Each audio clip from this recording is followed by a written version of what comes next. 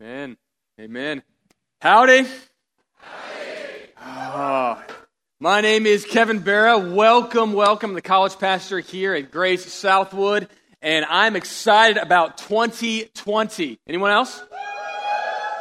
It's a new year, a new decade, and it is a great opportunity to jump into things that we have going here at Southwood. There's a ton going on this semester, and so you're not going to miss a thing. So please follow us on Instagram if you don't already. Follow us on also our social media, and I'll give you one other place you can follow us, and it's this on the YouVersion app. We actually have the series that we're starting right now is in Proverbs. It is wisdom from God, and we're going to be looking at the book of Proverbs over the next 8 weeks, and so a great resource for you is to get on your phone, download the YouVersion app. Just search the Best, and you can join with us and follow those devotions as we are looking at the book of Proverbs this semester. It's going to absolutely be amazing. Hey, so what I want to do is I want us to go to Proverbs real quick. I'm going to read from Proverbs chapter 1. So if you have a Bible or a phone or an app, jump to Proverbs chapter 1, and that's where we're going to start this morning. Are you ready? Okay, Proverbs, I'm just telling you, it's going to change your life. It's going to be so helpful. I'll explain it here in a second. Proverbs chapter 1, starting in verse 1. I'm going to read for us, I'm going to pray, and then we will jump in. Proverbs chapter 1, starting in verse 1, says this. The Proverbs of Solomon, the son of David, king of Israel, to know wisdom and instruction, to understand words of insight, to receive instruction in wise dealing, in righteousness, justice, and equity, to give prudence to the simple, knowledge and discretion to the youth. Let the wise hear and increase in learning. The one who understands obtain guidance, to understand a proverb and a saying, the words of the wise and their riddles. The fear of the Lord is the beginning of wisdom. Fools despise wisdom and instruction. We pray for us. Lord, thank you so much for your word. And I thank you that you have given us Proverbs, wisdom from the ages, but not just wisdom from the ages, not just ideas to consider, but actually wisdom that is directly from your heart. And Lord, you are the author of life. You are the author of life, and you know how this life should be lived. And so, Lord, I pray that as we open up your word, we would receive your wisdom. And Lord, as we make decisions in school, as we make decisions in relationships, as we make decisions in all aspects of life, we would be ones to make better decisions because of the wisdom we have from you. So Lord, I lift up this morning to you. It's in your holy and precious name we pray. Amen. Well, if it's your first week with us, I'll tell you this, kind of what the flow looks like. We do worship and a message, and worship was amazing. Give the band a hand. Thank you guys so much for leading us. We're going to have a sermon portion, and then we're going to have table discussion out after this in the cafeteria area. We have tons of amazing table hosts. If you're a table host, go ahead and lift your hand in the air. Table leader, yes. Thank you, guys. And those folks will be exiting a little bit early, but they'll be setting up the table, getting ready for you as you exit this moment. Okay, so that's it. Well, I hope you had a great break. I had an amazing break. My wife and I went on an adult trip to Disney. I have 4 kids, and we did not bring them, okay? We left them this was beautiful. It was a beautiful thing. And my wife was surprising me with this vacation. And so we went together to Disney. And I'll tell you what, when you travel with 4 young children, I got a 9-year-old daughter all the way down to a 8-year-old son, 6-year-old son, and then a 4-year-old daughter. And when you don't have to cart them around through an airport, traveling is simple, right? And so we get there, we grab some coffee, we're flying there, and on the way there, I don't know if you realize this, but Orlando has entirely adopted Star Wars. They've embraced it deeply. And so the trains you take to different terminals of the airport when you land in Orlando are covered with Star Wars memorabilia. This one train was covered with Starship Troopers. And so you literally look like you were walking into like enemy forces, right, that are standing there, Star Wars. You know what the stormtroopers are? All right, they're there on the wall. And so Hillary and I take a selfie of it, and the kids, they knew we were going to Disney, but it hadn't sunk in to them until we showed them the picture, and they're like, "There's Star Wars where you are? You went without us?" And like I'm just like went over them, just like a warm, harsh blanket of like, they left me here with grandparents, and they went, and we went, and it was great. And let me tell you something about Disney. If you haven't experienced it yet, I'm sorry for you. Maybe pray, and maybe God will grant you the millions of dollars that it takes to get there. But what's amazing about Disney World is the attention to detail and the overwhelming coordination it takes to make all of this happen. I mean, how many Disney princesses, like how many casting characters they have to make all of the princesses to be in their place and to go. I mean, literally, it's dozens of people to play these different roles. And not only that there's tons of, there's more than just roller coasters, there's people, there's like shows. And so the talent that's of each of those individuals in delivering the shows. And I was looking at the whole thing. We had such a great time just walking around and enjoying our time in Disney, but then I thought about it, I was like, the complexity of this is overwhelming. And in fact, everything is so good. All across the different parks, you can get overwhelmed with how much there is to do. I mean, literally, there's so many great food options. You're like, do I want a funnel cake? Do I want coffee? Do I want to eat with Mickey? Do I want to eat with a princess? Like, there's so many options, and you're like, how much money do you have? I'm like, not that much. Well, your options get limited. But if you have a lot of money, there's a lot of options. And you're like, what rides do I want to do? What fast passes am I going to have? Like, what experiences am I going to get? And it's very easy if you don't plan decades in advance to waste your time because you don't know how to navigate Disney well. Fortunately, I married my wife. And so she plans our Disney trip to a T magnificently, has wisdom and how to navigate the parks to utilize all of the experiences to its highest level. She has skill in navigating Disney.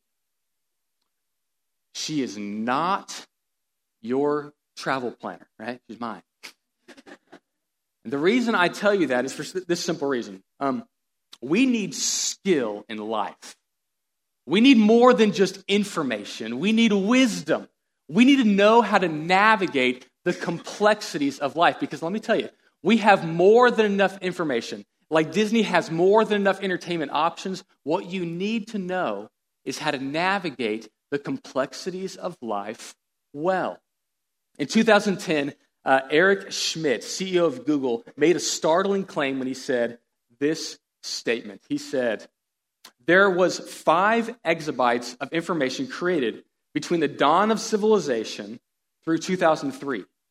But that much information is now created every 2 days, and the pace is increasing. Now, there has been debate about whether or not it's 2 days in which that amount of information is created or 7 days. But who really cares? Whether it's 2 days or a week, we are creating as much information in a week's amount of time as the entire civilization created from civilization until today. And so what's crazy is the amount of information we have to sift through is actually staggering. And you think about it. You can get information on just about anything you want. In fact, all you have to do is go to Amazon, and you can read a book on any issue you have. You can buy the book. It is delivered to your phone or your Kindle device or whatever within moments. You can read about anything. And if you don't know how to fix your car, you don't have to read. You're like, I'm not a reader. Yeah, you're not. You go to YouTube, right? You're like, I have car issues. What do I need to do? I will go look at 30,000 different people that have dealt with car issues, and I will watch videos on this. If you need to know how to be a better person dating, you're like, okay, how do I do this? YouTube stars, help me to navigate the dating relating issues. And you've got tons of information. There is no lack of information from YouTube to books to blogs. The internet has flooded us with tons and tons and mountains of information. And the problem is, with all of the information, what it hasn't given us is wisdom. Wisdom is the ability to navigate well the complexities of life. And many people have seen this and actually are bringing the problem to the surface. In fact, there was a book written a couple years ago called Meet Generation Z, talking about your generation. You didn't know it yet. You're in college right now. You are in Generation Z. That's what they're calling you. And when someday you'll come up with a cooler name for yourselves, but at this point, you're just Z.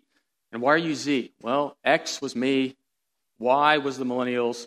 And so what comes after Y? Z, So come up with a better name for yourselves, then you can be cooler, right? Then you'll be like millennial or I don't know, something better. X, Y, and Z. You are Z. And what in this book, here's what's fascinating. What this author writes, he says this: like no other generation before, Generation Z faces a widening chasm between wisdom and information.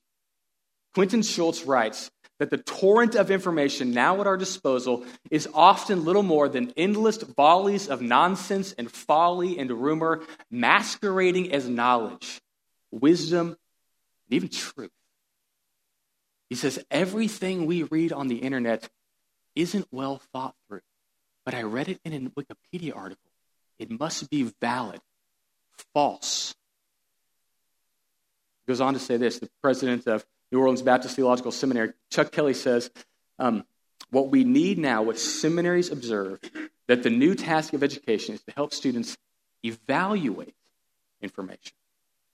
See, there's tons of information out there. There's tons of ideas out there. The question is this: how do I make wise decisions? How do I make wise decisions in life? How do I navigate the complexities of life given the number of options? And I can't tell you how many college students I talk to that have difficulty making life's decisions, making good decisions in life because there's so much information out there, so many opinions. And when there's so many opinions, what ends up happening is that we get locked into what's called the paradox of choice. We can't make the right decision because there's so many options. There's a book written about this called The Paradox of Choice. And what the author says is, at one point in time, you would go to the grocery store and there were jams or jellies to select. And there was two options. Do I want grape or do I want strawberry? Now, if you go to the store, there are billions of options of jellies, right? You're just like, which one do I want? I don't know anymore. It's all very complicated. Is it jam? Is it jelly? What's the debate? There's all sorts of options there. And you can get lost in the paradox of choice. Who do I date? At one time, it was like, who's around? I'll pick one of these people. Now it's like, who's in the world? And you just keep on swiping to go like, I don't know, maybe my person is in Papua New Guinea, and I just need to meet them, So we just don't know. And with all of the options, with all the connectivity, what we haven't gained in the information is wisdom. And Christians aren't the only one to notice this. Several years ago, a guy named Isaac Asimov says this: the saddest aspect of life right now is that science gathers knowledge faster than society gathers wisdom. He lived from 1920 to 1992, and he was seeing this issue. Librarian, chief librarian of the NYC Public Library said this: we are drowning in information and starving for knowledge. The librarian saying, there's a lot of books here. We're drowning in information and starving for knowledge. T.S. Eliot says this: where is the knowledge we have lost? All the information. Where's the wisdom to navigate the complexities of life in our current circumstances? And I'll tell you what we need in our life is wisdom. Not more information, but wisdom.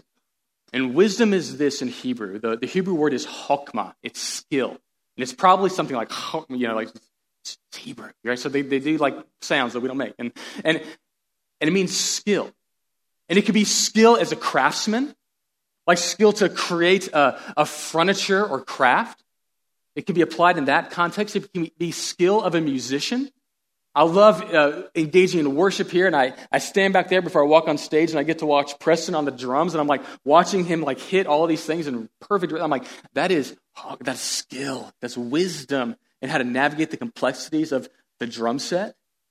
It's used to describe mariners on the sea. It's used to describe wise advice. But in the context of the Bible, in the context of, in particular, the book of Proverbs, wisdom is skill in living. It's skill in how to navigate the complexities of life. And Proverbs are short, pithy statements used to crystallize truth. They're short, pithy little statements that can be memorized easily.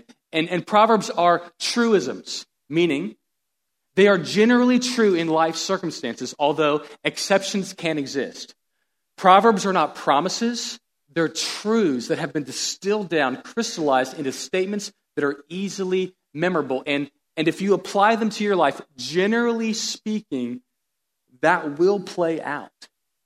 And it's crucial. Proverbs was taught specifically to youth in the Hebrew culture. Ages up to 20, a little bit older, 20 to 25. You weren't considered adult truly until you're about 30. And it was given to youth so that they would be wise in the life that we lived. And here's the truth. Here's why I'm excited about going through Proverbs with us, is that we need timeless wisdom to speak into our current circumstance. We need timeless wisdom that can help us determine what's right, what's wrong. As I get this flood of information, how do I evaluate it well and apply it well in my life? We need wisdom. But the start of this journey is not easy. If you actually want to become wise, the first step is this. You need wisdom's realization. And the realization is this: I don't have it. The starting point of this journey of actually becoming wise in life is this simple realization that we all have to make for ourselves. I am not wise. Proverbs 1:1 starts it this way. These are the Proverbs of Solomon. Now, this statement is really the title of the entire book, but it gives you insight into the author and the purpose. The Proverbs of Solomon, the son of David, the king of Israel. And right there, you get the author of Proverbs. It's Solomon. Now, Solomon was a famous king in the nation of Israel. In fact, he was the wealthiest, most prosperous king, and he made some really great decisions and some really bad decisions. Most scholars believe that Solomon wrote 3 books of the Bible. One of them was Song of Songs, where it was written probably early in Solomon's life, where he talks about romance and relationships. He probably wrote Proverbs in the middle of his life as he was leading as a king. And he probably wrote Ecclesiastes near the end of his life. After he had made a lot of mistakes and had time to reflect, he writes Ecclesiastes in it. He wrote 3 books, and I'll tell you what, Proverbs is an incredible book. Most scholars believe he wrote compiled chapters 1 through 29. Chapters 30 through 31 were some other authors that were brought into the composition of the book. But the question is this: why should I actually believe Solomon as a wise person? Why should I trust Solomon? I mean, if you read Solomon's life, there were some great decisions, some really bad decisions. Well, here's what happens in Solomon's life. Solomon became king as a young man. He was 20 years old when he became king. He ruled from about 966 BCE to about 926 BCE, about 40 years. He's about 20 years old when he became king of Israel. Let's think about this for a moment. He was your age when he started leading a nation. What do you need at that moment when you're leading a nation as a 20-year-old? You're like, well, I need money. I need good friends. I need an army. What do you need? What should you ask for? What would you ask God to give you if you were in that type of situation? But not just Solomon's situation. Think about your situation. What do you most need this semester to be successful? What do you most need God to give you this semester to give you success this semester? And be like, I don't know, like that. Download all the information of the world into my head. Let my professor be nice. Like, what do you need? Well, God appeared to Solomon in a dream just after he had become king. He says to Solomon this, at Gibeon, the Lord appeared to Solomon in a dream by night, and God said, ask what I shall give you. This is like the dream above all dreams. It's almost like God as a genie, kind of. It feels like it. It's not that, but it almost kind of like, what if God literally granted you your wish? What would you ask for? Would you ask for money? Would you ask for power? Would you ask for fame? Would you ask for pleasure? What would you ask God for if he appeared to you in a dream and said, ask whatever you want and I'm going to give it to you? Solomon answers this way. Your servant is in the midst of your people whom you've chosen, a great people, too many to be numbered or counted for multitude. He says, you have given me lots of people to lead. So give your servant, therefore, an understanding mind to govern your people, that I may discern between good and evil, for who is able to govern this, your great people? Isn't that amazing? Solomon has a great realization. The first realization he says is this, that I'm a steward, I'm not an owner of these people. These are your people, and you've put me in a position to lead them, and they're yours. They're ultimately yours. It's a great people, but I don't have the capacity to lead them. So please, give me an understanding mind. Give me wisdom to navigate the complexities of these people. It goes on to say in verse 10, it pleased the Lord that Solomon had asked this, and God said to him, because you've asked this, and I'm not asked for yourself long life or riches or the life of your enemies, but you have asked for yourself understanding to discern what is right. Behold, now do according to your word. Behold, I will give you a wise and discerning mind that none like you has ever been before, and none like you shall arise after. It says, I'm going to give you wisdom. I'm going to make you the wisest man that has ever lived. And that man has compiled this book. The wisest man of the ages has compiled this book to catalyze, to crystallize wisdom and how to navigate the complexities of life. See, we have to come to this realization. Like Solomon did early in his life, I don't have the wisdom I need to navigate life's circumstances. And if we don't come to that starting point, we can never grow to become wise. So it begins with that first realization, I don't have it. But secondly, here's the second truth. Wisdom is received. In order to become wise, what it means is that none of us are born wise. We have to grow to become wise. I can't get it on the inside. I need to look on the outside. And that's the purpose of Proverbs. It goes on in verse 2 to say this. The purpose of this book, the big idea, and you see four big reasons, four big purposes of the book of Proverbs. And the first one is this, to know wisdom and instruction. To understand words of insight is to know wisdom and instruction. It's to know, that means to actually have conscious awareness of it. And wisdom is that word hokmah, it's skill, and instruction is the idea of shaping character. So the first purpose is that you would have your character shaped to be wise, to know, to own a character-shaping portion of Proverbs, that you would grow to be the type of person that is wise. And to know words and understand words of insight. That phrase understanding means this, to explain in a way that allows the listener to receive and possess wisdom. He says, I want you to have a character that is wise, and I want you to possess wisdom.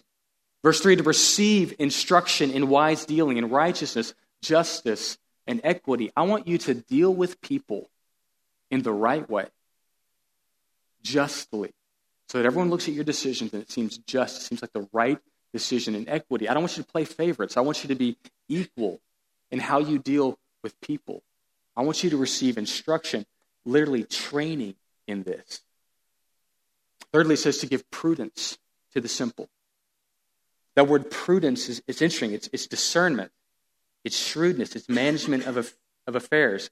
It's the ability to know the right decision to make in a given situation. He says prudence to the simple. The word simple basically means the inexperienced. Or to the young. Generally speaking, young people are simple. They don't know the consequences of their actions. That's why the dumbest decisions are often made by high school boys. You're like, why is this YouTube video showing me this kid jumping off a cliff again? Well, there's a reason for that, right? And it's to give wisdom, it's to give prudence, discernment to the naive, the inexperienced. And let me tell you, We all have areas of life where we're naive, where we're inexperienced. If you're going into college, you're a freshman and this is your second semester in, there's some things that you didn't know when you came into college. You were naive. Not that you were dumb, you were just naive. You didn't know how the whole thing played out. If you're a senior about to exit college, let me tell you what, you're naive about what life looks like in the real world. If you haven't been married yet, you are naive in the challenges of marriage. It's not that you're not smart, you just haven't experienced it yet. You don't know yet. There are all areas of life where we are naive, where we need wisdom in how to navigate those circumstances. Verse 5 says this way, "Let the wise hear, an increase in learning, and the one who understands obtain guidance." Some of us aren't naive in the room. We're experienced. And we've gained some wisdom. And here's Solomon's call to you from Proverbs. You can gain wisdom. You can continue to grow in your wisdom if you apply this rightly.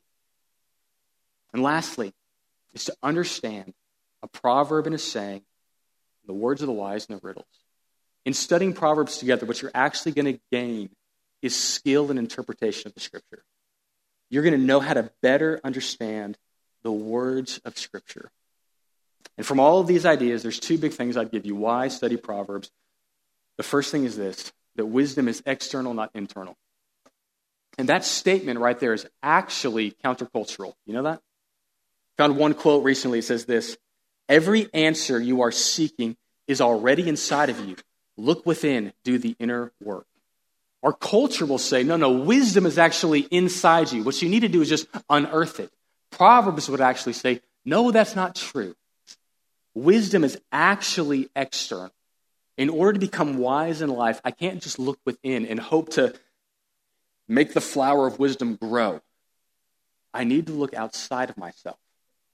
And the second part is this, that wisdom is grown and honed. Verse 5 says this, "Let the wise hear and increase." Wisdom is grown and honed, meaning it's grown in you and it's made better. It's made so you can make better decisions in life. Some of you are engineers in this room and you had great math skills. The problem is they weren't fully developed and honed to your field. In school, you are growing those skills and honing them into your particular field. In a similar way, you have general wisdom on life. You have a lot of experience, which is good. The problem is it hasn't been fully grown and honed. We can all gain wisdom. And what we need is to realize, first and foremost, I don't have it. And secondly, I've got to go somewhere to get it. Wisdom is not inside of me. I've got to go to an external source. In chapter 2 of Proverbs, most of Proverbs is describing like a father advising his son. He urges his son this way, "My son, if you receive my words and you treasure my commandments with you, making your ear attentive to wisdom, inclining your heart to understanding. Yes, if I call out for insight and raise your voice to understanding, if you seek it like silver and search for it as hidden treasure, then you will understand the fear of the Lord and find knowledge of God, for the Lord gives wisdom." Isn't that amazing? He says, if you seek wisdom, if you seek the Lord, if you incline your ear, if you lean in, God says, I will make you wise.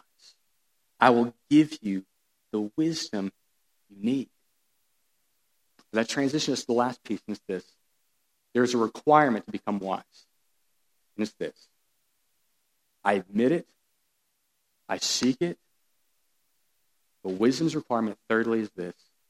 That I submit my life to God. Verse 7.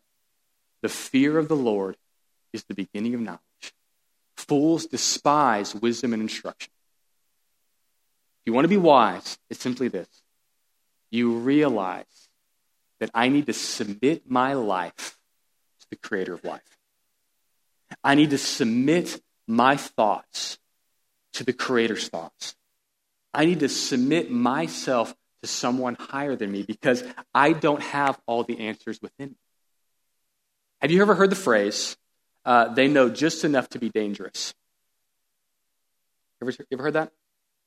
Like they have some mechanical skills and they're like, yeah, I'll work on your car and like your engines and pieces. And you're like, can you put it back together? Yeah, not anymore. Not anymore. I got this far, right? That's just enough information to be dangerous. And they've done studies on this. They've actually done studies to see why is it that some people with a little bit of knowledge think they know a lot more than they do. And the study is actually known as the Dunning-Kruger effect. The Department of Psychology at Cornell University, where these two professors lived, what they wrote was a study, a finding, and it was entitled this, Unskilled and Unaware of It, How Difficulties in Recognizing One's Own Incompetencies Lead to Inflated Self-Assessment. Meaning, people think they know a lot more than they do. It goes on to say this, across 4 studies, the authors found that participants scoring in the bottom quarter of tests of humor, grammar, and logic grossly overestimated their test performance. So people generally believe they're funnier than they are. People generally believe they know the English language better than they do. People think they can solve logical problems better than they can. So they tested these people, and though they found, this is funny, although their test scores put them in the 12th percentile, like the bottom of the percentile, they estimated themselves to be in the 62nd of the percentile. They're like, I think I'm like 99th percentile, but you're actually like in the bottom 12 of people. You think you're funny, but like 90% of the population is funnier than you,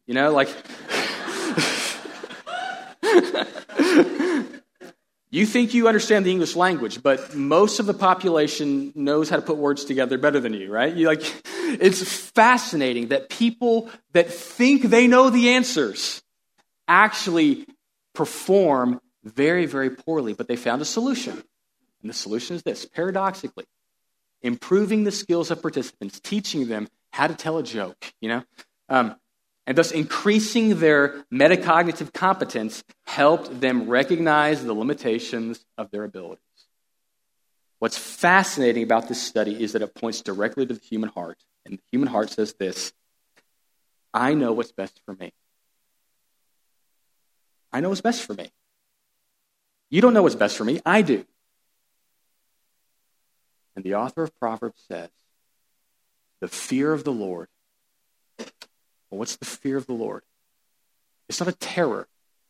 It's not I'm walking around on eggshells scared that I'm going to disappoint God as the creator. It's not that. It's actually a healthy reverence and respect. Meaning when God speaks, I'm going to listen and apply. I'm not going to take it as a suggestion. It's not like a blog post where I'm like, that's an interesting way to do that. And it's not a blog post. It's actually direct information to say, this is how life should be lived. And you accept that information and you apply it. The starting point of wisdom is to simply say, I will submit my life to God's leadership. And to do that, you have to submit to God's Son. 1 Corinthians 1 says it this way. The Jews demand signs, like miracles. The Greeks seek wisdom. But we preach Christ crucified, a stumbling block to the Jews and folly to the Gentiles. But those who are called, both Jews and Greeks, Christ is the power of God and the wisdom of God. Wisdom ultimately begins with God through his Son, Jesus Christ. Jesus came and lived the life we could not live. He died the death we deserve to die, living in perfect obedience to God. And he rose in victory over Satan, sin, and death, forgiving all of our sin, all of our mistakes, all the things we wish we didn't do in our life. He forgave them and says, come with me and I will teach you wisdom. Colossians 2 says it this way, in Christ, in whom are hidden all the treasures of wisdom and knowledge. In Jesus Christ, you can grow to become wise. So you come, you submit your life. I don't have the wisdom I need. I know the source is outside of myself. And so I submit to God's wisdom through his word and through his Son. So I'll give you 3 application points. First one is this, is to actually commit to reading Proverbs with us. That you would read it. There's 31 chapters. You can literally read a chapter a day and get through the entire book in a month. It is short. It is pithy. You should read it. But not only should you read it, secondly, you should reflect on it. Figure out a way to actually capture those proverbs that stick out to you and actually reflect on it and meditate on it. Let those words come to your mind again and again so you can slowly grow to become more wise in your life. I'll tell you what, I've been doing this recently. I can't tell you how many proverbs I've read recently where I'm going, oh my gosh, if I would apply that to my mouth, I would have not hurt so many people in life, right? That would be so helpful. And I'm actually doing this with my son, Micah. We're reading some Proverbs, and he did this all on his own. He started writing down the ones that he liked in this little book and then drawing a picture below it of what it meant to him. And this is my favorite one he's done so far, all right? So you may get more of these throughout the semester, but here's my favorite one so far. I don't know if they'll be better than this. That is a pig with a ring in its nose. And the proverb says this: a beautiful woman who lacks discretion is like a gold ring in a pig's snout. Wisdom from the ages, right? Daddy, what is discretion? We're going to talk about that, buddy. And we can apply it to a girl in this class right now. So, I mean, there's... All right, true. Too close to home? Okay. It will make you wise. So my encouragement is to figure out a way this semester to actually get into the Word. We don't have it. We need it. By God's grace, He'll give it. And pray for us. Lord, thank you so much for this morning. And I thank you that you have given us your timeless truth to speak into our current circumstances. And Lord, I pray that we would have the humility to admit that we don't have the answers to all of life's problems. And Lord, that we would come to the simple realization that we need you to speak to us. We need wisdom from you to navigate the challenges of our lives. And Lord, I pray that we'd actually take the bold step to bend our knees to you, Jesus. To say, Lord, I don't have all the answers, but you do. And I don't know all the right steps to make next, but I know the first step is actually to come to your Son, Jesus Christ. Because in him, we find all the knowledge and wisdom we need to live a life ultimately honoring to you. So Lord, I pray for each student here that you would guide us on this journey this semester. It's in your holy name we pray. Amen. If you're a table host, you can stand up and head on out. The rest of us stand up and join with us as we worship.